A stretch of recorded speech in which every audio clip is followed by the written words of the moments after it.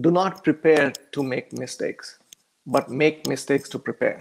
Never be afraid to make mistakes, right? That's the only way to go forward is that. And once you have your mind set on that, you have your goal, you have your focus, and you're not afraid to make mistakes, you are dialed in. There will always be somebody stronger, faster, and smarter than you. Surviving depends on your adaptability to change. Those who are the most adaptable are dialed in. Vineet, welcome.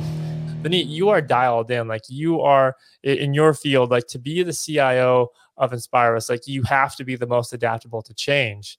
And that's what you kind of live and breathe.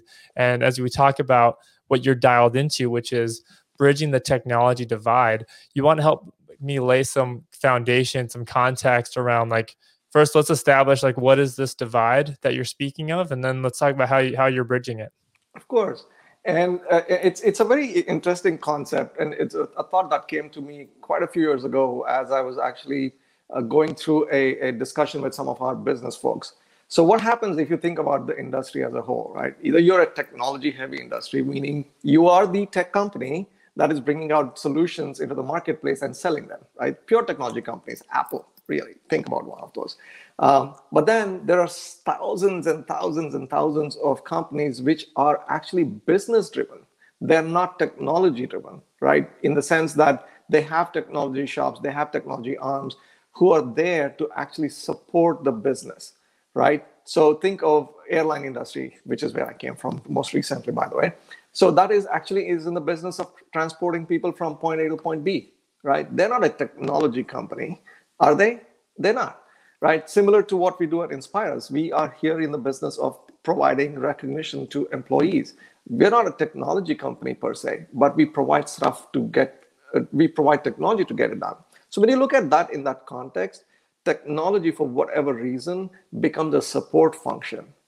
And that is something that started me to think is that, why is it a support function? Why is it not the main thing? Why is it not the business itself?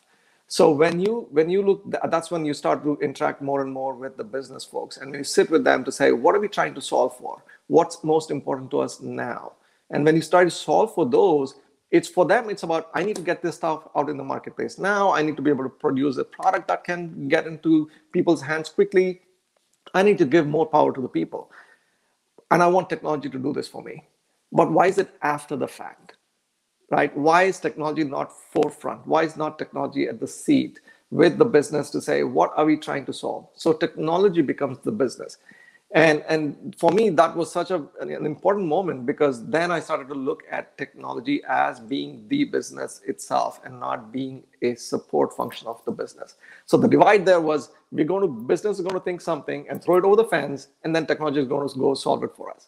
That's the divide. And I really dial into getting that wall shattered. So it's all together. We sit together, discuss together, and come up with those solutions together. Right. Yeah. I mean, it's very much like siloed, right? Like the left side of the house, the right side of the house.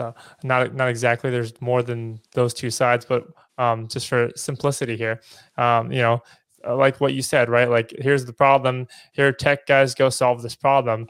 And really, like, how can we enable you, the non-tech people, to like come together with us and be more collaborative and actually like come together on the problem, and not just toss this over to us and say, here, solve it with technology, right? That's what you're saying. Absolutely. And that's true, because there are repercussions to that, right? When you do that, when something is thrown over the fence, guess what happens?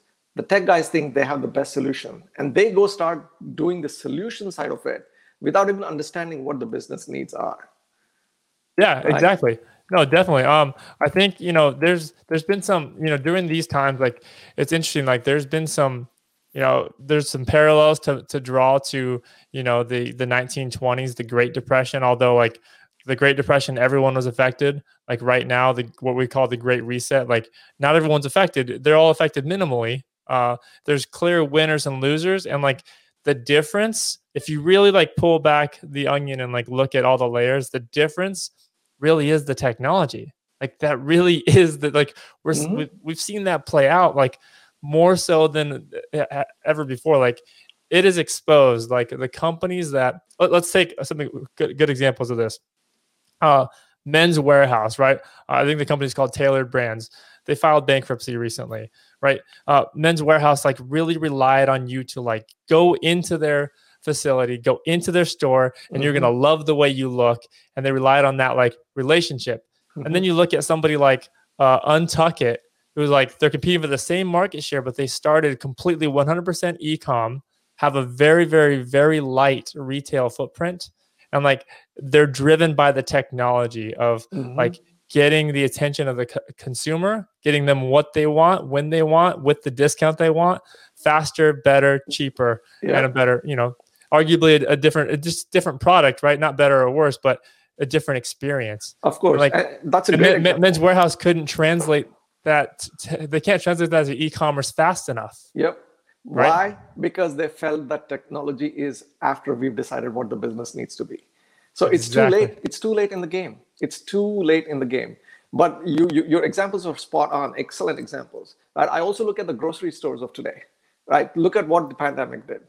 It forced them to forced consumers to go to their websites to order stuff so it can either be delivered to their doorstep or people can just go and pick up curbside. How was curbside pickup a concept that was front and center? It was not. 6 months ago, it was not. 8 months ago, it was not. No, it was a novelty, like it was a novelty fun feature that one out of 100 people used, maybe, right? Exactly. So where did it come from? How did they suddenly become it's possible to do it versus no, I really need foot traffic into my premises. How does that change? Right? That's where if technology is for front and center with the companies, with the businesses, this wouldn't have happened. Those who can adapt would adapt quickly. Those who wouldn't have to wait or go under, like Men's Warehouse. Yeah. Oh, absolutely. Absolutely. No, I mean, it's very well said. I mean, and with your background, like coming from the airline industry, like the airline industry, the hospitality industry, like the travel industry, like, in some of those businesses, like, not to say that you can't, but like, it's to be seen yet of like how you can traverse this digital divide of like, very much rely on people in seats, right? Very much rely on people in rooms and in seats. Like for them, like that's going to be a huge challenge to figure out like how they can figure out how to make additional revenue sources without that, right? Without requiring that. Yes, and it is hard, right? Ultimately, with the travel and the hospitality industry is a little different, right? They do need physical bodies on a plane. Yeah. And when I was with the airlines, it was when you start to do the analysis, really it boils down to that one seat in the back of the plane that actually helps you make or break it. It could get down that granular, right? The rest of it all cost. It's going towards running the airlines, keeping the operations up and running. What the airlines tend to do, and a lot of it has to do with how quickly can we get our message out? How quickly can we get the power of being able to book, to see what's going on in the palm of people's hands? That is where the technology really helps for them. Ultimately, yes, it's about the decision that individuals make, whether I'm going to fly now or I don't fly. That's something you can't ever predict. But to be able to give that information so they can make informed decision when they have to, it's there. So even airlines are changing, they're adapting. In fact, I'm still in touch with a few of the folks from my airline times. I follow the industry very well. So there's opportunities there. Even what we do at Inspirus, enabling the employee experience, giving them, this is especially now, it's especially important now, Kyle, that when everybody's working remote, when everybody's doing things not face-to-face, it is very hard to recognize your employees, right? How do we now provide the opportunity for people to be recognized? Because, and I can go into this forever and ever, right? Because please do. Employee engagement is a wonderful, wonderful space. It's not very mature yet. It's getting there. But ultimately, when people have realized, companies have realized that it's the employees that make them tick, it's about recognizing those employees. And that's the space we are in. And we provide the tools, we provide the software, we provide the merchandise, we provide all of those to help companies to enable that, right? But today, it's not possible. The face-to-face is gone. So how do you actually present a physical piece of recognition to somebody? So we used our supply chain. We have now changed it to a way where we can deliver it directly to the end recipients. In fact, just last week we did that a small recognition for our team, which we had gone through a big project, and we had all their recognition pieces delivered to their individual addresses. So if we were not ready to do that, and if our systems didn't support, it wouldn't happen at all. Also, for the businesses who rely on us, we are coming up with these holiday themes where, you know how Christmas is coming up. So companies usually have the biggest Christmas parties ever. That's when they hand out bonuses and all these little goodies. I, for one, look forward to our Christmas parties. It's so much fun, so much fun. Not possible, right? Not possible this year, at least. So how do we enable those businesses to help their employees? If we were not ready to do this, and if we had not really been, and had technology not been part of those decisions that we were making in the boardroom, trust me, it would have taken us longer to get to that point. Because we have the capability to do it quicker, to turn it around, yes, we can. And that is where I keep talking about technology being in bed with the business, right?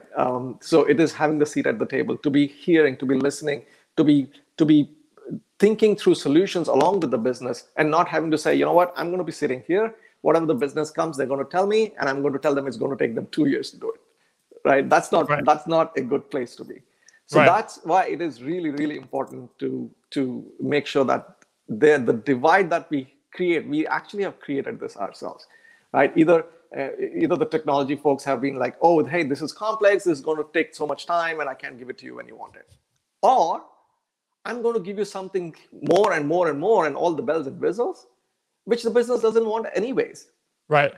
So now you talk about who created that divide in the first place. Yeah, that's a good point. With all the technical jargon and the acronym land that those of us in the tech field live in, right? It's easy to like go into a boardroom and like just confuse everyone in that boardroom with just like acronym this, jargon that, and they're like, okay, yeah, we'll just call you when we need you to fill in some jargon and acronyms, right? So changing that conversation to like to paring down, right? Almost like stoic in nature, to like pare down our vocabulary and just communication styles to be like, hey, this is the outcome you want, sales velocity. Cool. There's the outcome you want. Like, this solution tailors to sales velocity. And now you're speaking to that CRO or the sales leader, the CSO or whatever. And like, now it's like, cool. Now it's not even about the technology. Like, you and I are working on the same outcome, which is increasing sales velocity. And yeah, there's probably Salesforce or something else over here. There's a phone system, there's a contact, there's an email. Yes, there's all these things, all this jargon and tech language. Yeah. But the point is, the outcome is sales velocity is going to do this. Yeah. Right. So like that's where we need to be, and that's where some companies are, right? So what do you think is the differentiator from the ones that are getting this right now and the ones that aren't? It's important to speak their language, right? If you go in there and speak the tech language, just like you said, these jargons and all these, just to make yourself look very smart and look at all the things that I went to school for, and then I have all these crazy ideas and stuff. If it just flies over the head of our business, it's not. So the differentiator really is, I would always say, learn the language of the business. That is why I would say, be the business. And I have been very, very fortunate that way, because every place that I've worked, especially, I've tried to first reach out to the business folks, and the business folks have been phenomenal. They have been very kind to actually take me under the wing, to show me around as to what happens, how things are run, and what they mean when they say something. Right? It is important that we speak their language. We cannot become these tech gurus and try to show that we are smarter than everyone else. That's not the case at all, ever. Right? We are here to solve something. We are here to enable our business. We are not here to enable technology. Right? Technology enables business. As simple as that. So if you're really asking for differentiators, that is the first and foremost, I would say, learn the language of the business. Understand. Be in their shoes. See what they do. How they do it.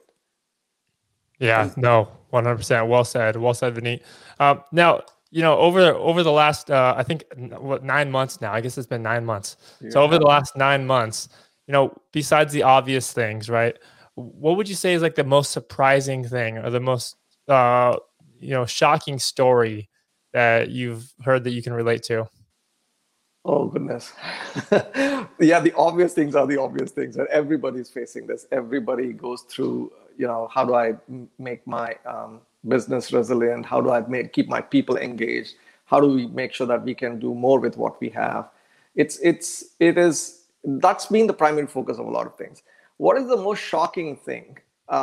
I would try, if you don't mind, I would like to switch that around and say, what is the most surprising thing that I've Yeah, seen, yeah, right?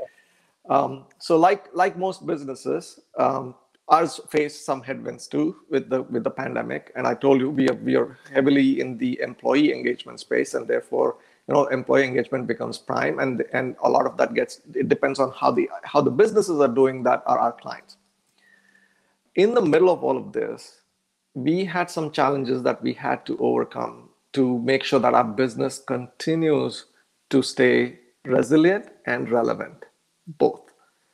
And when the team was when we were talking to the rest of our organization, when we were laying out on what are some of the headwinds that we are facing, what we could be facing in our business, we also do some sort of shipping. Okay, and when COVID hit, we had to shut down the facilities, which means it impacted our shipping. These are the things that have to go out to the clients. I cannot, and it has to go out on time. So if you're getting recognized for something, Kyle, on, let's say you completed 10 years in your place of work, and you need that 10-year anniversary gift in your hands when that event happens, not a year from now. So much so now with all that happened for us, it was hard for us to make sure that it gets on time. But when we actually placed it in front of our organization, the rallying cry was so loud and clear. We had volunteers. 40% of our workforce volunteered, and they put in over 1,000 hours of work collectively just to make sure that nothing gets, the person who has to receives it on the day he has to receive it. Wow. Right. So that to me was, you talk of resilience, you talk of coming together. And that the rallying cry became for us at that point in time, it was all together, right? We were all together in this, and it changed. So I would look at it. That's a huge testament to the culture you guys are building over there at Aspirus, right? So like, Yeah. how would you say the culture was pre-COVID versus now? So Inspirus is a very, very different animal. So we look at ourselves as a community. It's a small community. People are connected all the time, and people are talking all the time. We share so many stories and everything else. So prior to this, for us it would look like any other day in the building, right? People are together milling around and doing it. But when COVID hit and everything had to be remote, what would happen to that culture? That was important. But guess what? Whatever culture that we have built out over the last several years, and the people who have been living that culture, people who propagate that culture, came together. So there was really, I don't think there was even a blip, because it was in their DNA. They picked what they have always been doing, applied that in a remote situation, and yet succeeded. Wow. So the culture is the same, if not stronger, because of Yes, this only proved that whatever we've been thinking of business as usual continues to be business as usual, even in the pandemic. Yep. Oh yeah, absolutely. And Todd bringing the hashtag power. Appreciate that, man. Um, definitely some good stuff there. So Vinny, like as we, as you're looking forward, right? I think is it safe to say, and this is kind of how I feel. This is my perspective on it, and correct me with yours. But is it safe to say that the world is awoken to the fact that, oh hey, maybe this technology thing is actually the business? Like, hey, maybe we do got to pay attention to our CIOs. Maybe we do got to pay attention to our CISOs. This technology thing, the security thing, like all this stuff actually is super relevant, and we need it to survive Yeah. more than not that they didn't think that they did, but now they realize, wow, it really is everything. Yes. And here's the thing, right? Look at the companies that have succeeded enormously in this time. All tech Amazon. companies. Yeah. Amazon, man, oh man, that's when I think of Jeff Bezos, visionary, right? So it's completely eliminating a physical layer in between and trying to connect the consumer to the product right away. Right. technology. It's a technology-enabled business. That's the reason why Amazon is thriving. Yeah. Now, who's following in their footsteps? Walmart. Right? They're coming up with their Walmart Plus concept, which is again following through those footsteps. And no, I don't mean this disrespectful to Walmart at all. They're a very widely respected business, but like, you know, who would have thought that Walmart would have been following in the footsteps of Amazon, which was an online bookstore? Yes. Who would have thought that? Exactly. And that's what I'm trying to say is like Walmart, a big retailer, an extremely successful retailer, also has realized the impact of technology and moving towards Walmart Plus, which is a technology-enabled business versus a business-enabling technology, right? So, so that is why I would definitely think that the pandemic has opened doors for technology like never before. If you can do everything that you can do remotely, you look at Disney, right? Like Disney cruises, Disney resorts, like obviously down. Disney Plus all of a sudden up, right? Yeah. So, hey, I'm a consumer of Disney Plus only because of the pandemic, because my child wanted that. You know? Of course, yeah. Oh, so, I think if you have kids, you automatically buy a subscription. Yes, you do. Yeah. You don't think. I mean, at the prices they are at, you're like, okay, not a big deal. You know. Done. Yeah. So it is. So I think the evolution, not like technology was never considered an in thing, but I think the pandemic has also helped reveal that things can be done without impacting businesses wherever you are with the help of technology. Yeah.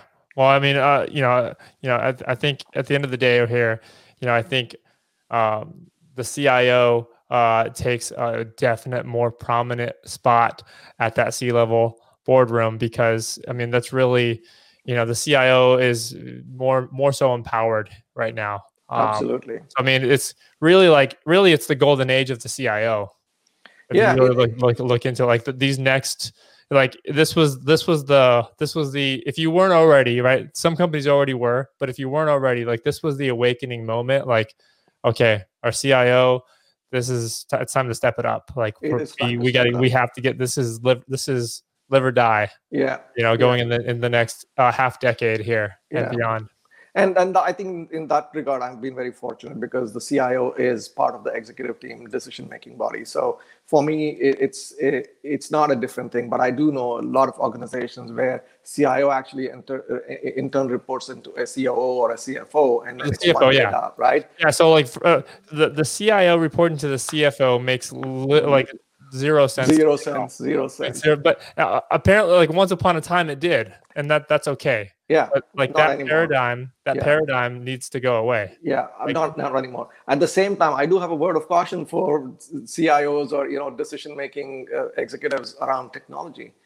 This is not a green light to have technology take over the business, right? It is not. So I would definitely caution, let's not go back into those same old habits of saying, hey, technology, we're the smartest people on earth, and we know how to solve things in a wonderful way, right? And then it goes spiraling down, because when the cycle turns, right, so you will lose that. So now is the time to actually show the true value, being a true partner to every aspect of our business, and not trying to say, hey, so technology will save the world for you, so don't forget it, right? Oh yeah, no, that's a great point, Vineet. I mean, assuming, and we haven't, but like if you assumed that we've already bridged the technology divide, don't be one that's creating the next divide. Absolutely. By over rotating and thinking that the CIO is now the center of the universe, right? Yeah. So it's all about balance, right? It's all about balance. It's like, the CIO needs to take that prominent spot, like where they are, but also like let's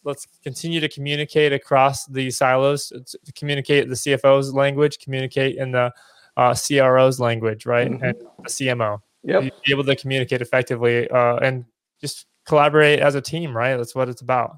Go after the same outcomes. Yeah, and I couldn't have said it any better. Well said, Kyle.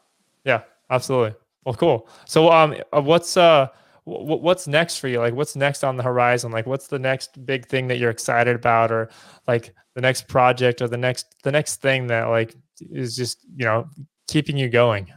So we have actually, believe it or not, a number of initiatives in our company that is going to help us go from legacy to post-legacy, which is more modern. And a couple of big projects are already underway. One of them is the ERP. We are moving from a legacy ERP into a more cloud ERP and something that's going to help us leapfrog some of our challenges in our accounting and manufacturing areas. So that is key. And technology is a huge part of that whole transformation from legacy to modern. Yeah. Yeah. So I bet most of your other initiatives are hinging on that one, because that is like, absolutely. that's the big That's overhaul. the big one. That's the big one. And then right behind that, we are looking at other things to do with our manufacturing, right? So how to gain efficiencies within those cycles, our supply chain, everything around that aspect. But at the same time, there are also several in-house applications that we have built. And as would happen with any other organization, as you start building it, you keep building it, and then you also keep increasing your technical debt. So we are looking at opportunities to reducing that mountain of debt, getting to a more cloud-based modern approach on how we're going to do even software development within the house, and then tie it into the ERP so it comes together at the time that it has to. So major initiatives for us going to the next 6 to 8 months.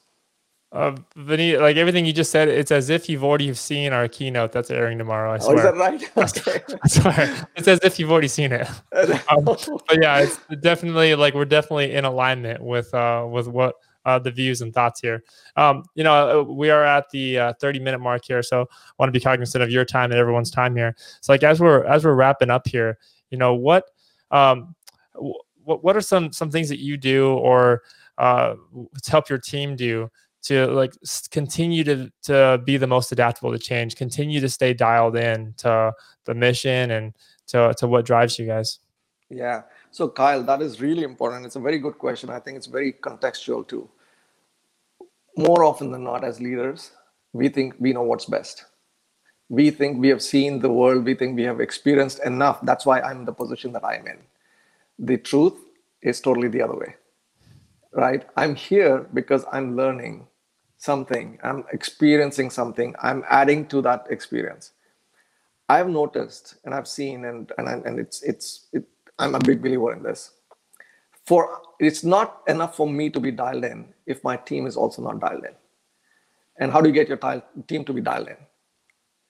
Do not ever assume that they know lesser than you do. Just lay the cards on the table, and believe me, the team is going to pick up the right cards and push you and propel you forward. There is no two ways about it. Be open with your team, be honest with the team, give them the goal, give them the purpose, and they are dialed in from day one. And it's not going to be easy. There will be challenges. If you're new to any organization, if you're new to any place, there's a learning curve. There are bumps in the road.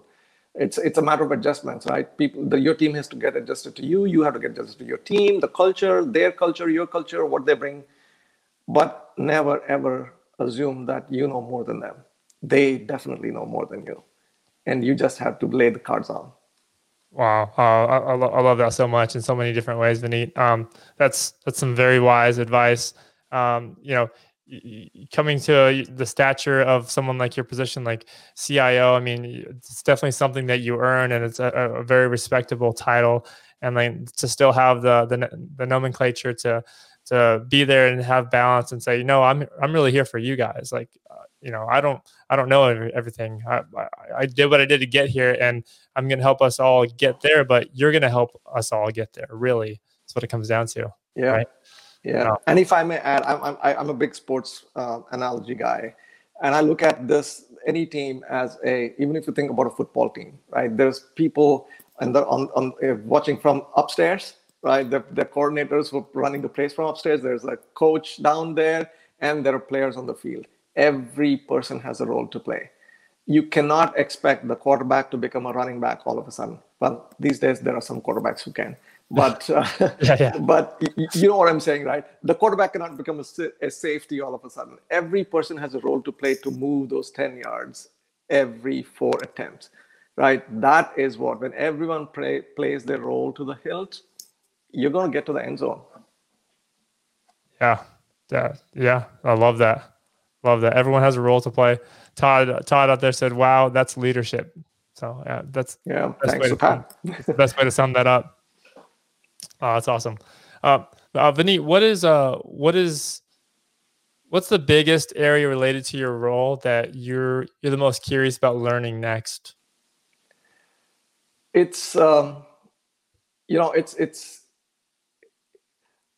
There's a lot to learn, Kyle. There's absolutely a lot to learn. Yes, I come from a very strong technology background. I am actually an engineer in computer sciences by my education. So you'd like to think that, yes, everything you've learned in college and everything that you applied over your career, which is for me 25 plus years, yeah, you know something about everything, but you don't know everything about something, right? So you start to look at those, how the technology has evolved, where we are today, cloud, how do things work in the cloud? What do we need to get there?